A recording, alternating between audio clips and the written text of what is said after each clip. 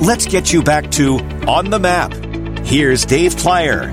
All right, U.S. Secretary of Transportation Pete Buttigieg has plenty of reasons to stay focused on his work at the Department of Transportation. Earlier this week, the DOT and the White House announced another $4.9 billion in funding for major transportation projects. And to talk about it all, Secretary Buttigieg joins us on the map. Pete, thanks for jumping in and joining us once again. Hey, thanks for having me on. Good to be with you. We're going to get to the important stuff first. The 49ers and the Chiefs heading to the Super Bowl. Okay. Most expensive Super Bowl on record. Tickets are like $9,000 to $12,000. I know airlines have added flights for Super Bowl host city Las Vegas. Cheapest flight from Chicago for a 4-day weekend is $486. I know you grew up being a diehard Notre Dame football fan, but for the Super Bowl and the NFL, San Francisco, Kansas City, what are you thinking? You know, coming from South Bend, I just could never get myself to care about pro ball that much, except because we had a bit of a fantasy team league going on in the office, and I did very poorly. So I guess I got vague Midwest loyalties who would point me toward the Chiefs, but like a lot of people, I think I'll be in it for the commercials. Okay, yeah, right. I know. That's absolutely true. And we always preview them the week before, too. All right, how much screen time will Taylor Swift get if she makes it versus Usher doing the halftime show? I'm going with Taylor. Yeah, I'm with you. She's, we'll be lucky if it's 50-50 between her and the football. And, that's true. So. She is a force. Of course. All right, the big topic these days for you is all around infrastructure, making our roads more effective, more efficient, more resilient. Talk about what is the central focus of that effort right now. Yeah, so right now we're putting all of that funding that President Biden got through the infrastructure law out to work. We're moving money to the states, to cities, to airports. More announcements about airports coming this week. And a lot of that's coming right to Chicagoland. We're really excited about a railroad grade separation project that we just announced going out in Kane County. This is $25 million that's going to help eliminate an intersection where there are a lot of safety hazards. And then a really big effort at 8094 going into Gary and Munster. Obviously, coming from northern Indiana, I'm pretty intimately familiar with how congested that stretch of roads can be, but also from a nationwide perspective, really important to our supply chain. So much truck traffic goes on that stretch from the I-65 interchange in Indiana to the I-80, I-94, and 294 interchange in Illinois. We can and will fund improvements there. It's going to cost, again, it's a big project, $127 million, but as we do it, it's going to create a lot of good jobs, and finishing that project will benefit safety, benefit supply chains, and just benefit anybody who's driving in that area. I was going to say the Investing in America agenda is 37 projects through 2 major discretionary grant programs, the National Infrastructure Project Assistance, MEGA, and the Infrastructure for Rebuilding America, INFRA grant program. Talk a little bit about those 2 programs.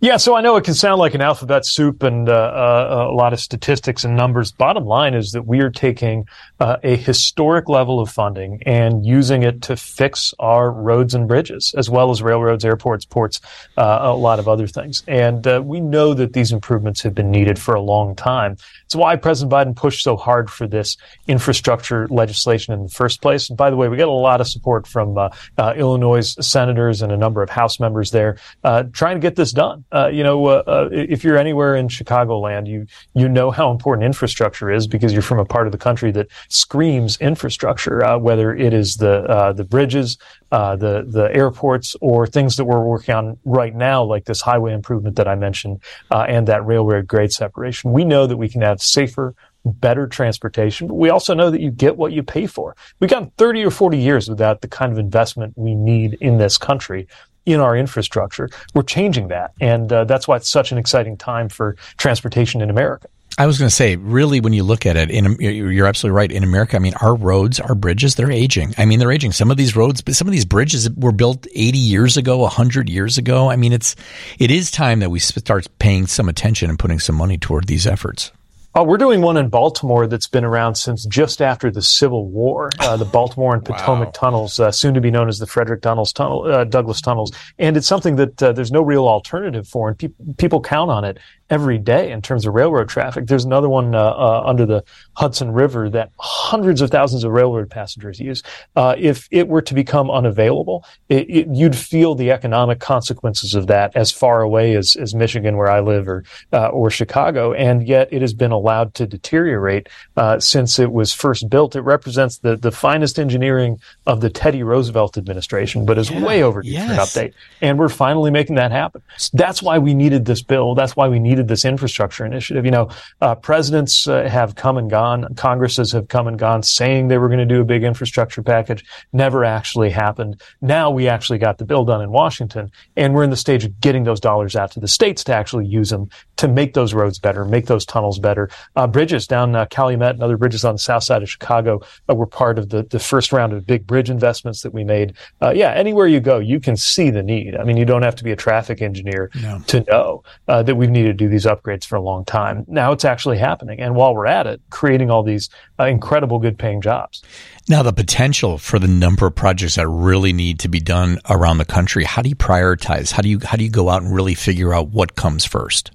Yeah, we're doing projects everywhere. I mean, 40,000 and counting, but we do have to pick and choose. The reality is, even with this funding that is the most funding we've had since long before I was born, it's still not enough to do everything. So we are going through a rigorous process, making sure that we start with the projects that have the most need. And we're really looking for multiple benefits at a time. So, for example, this effort we're doing with the Flex Road project, that's the 8094 project coming out of the east through Gary and into northern Indiana.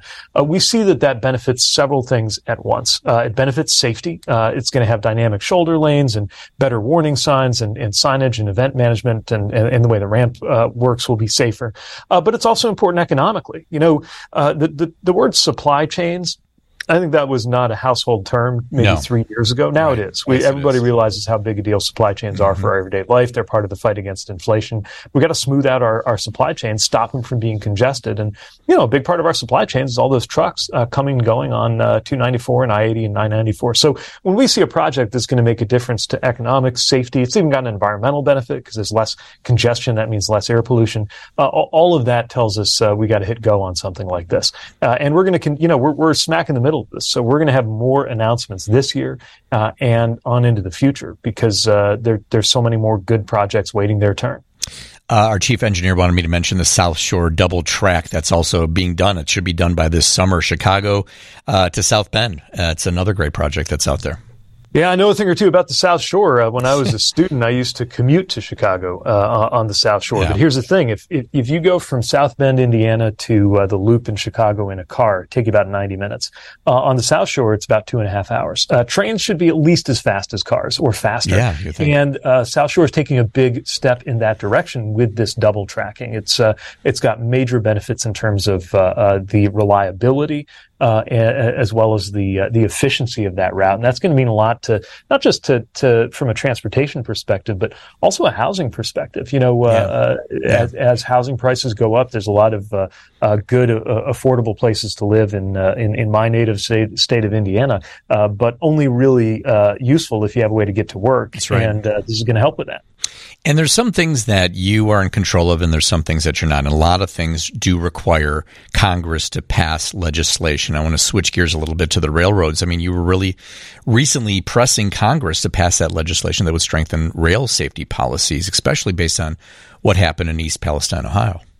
Absolutely. I appreciate you bringing that up. Ever since that derailment, which was almost a year ago in East Palestine, we have been pressing the railroads to improve their safety practices. We've been acting as a department with the authorities we have. We've done thousands of miles of focused inspections. We have funded physical improvements that are benefiting railroad safety. But there's only so much we can do without Congress.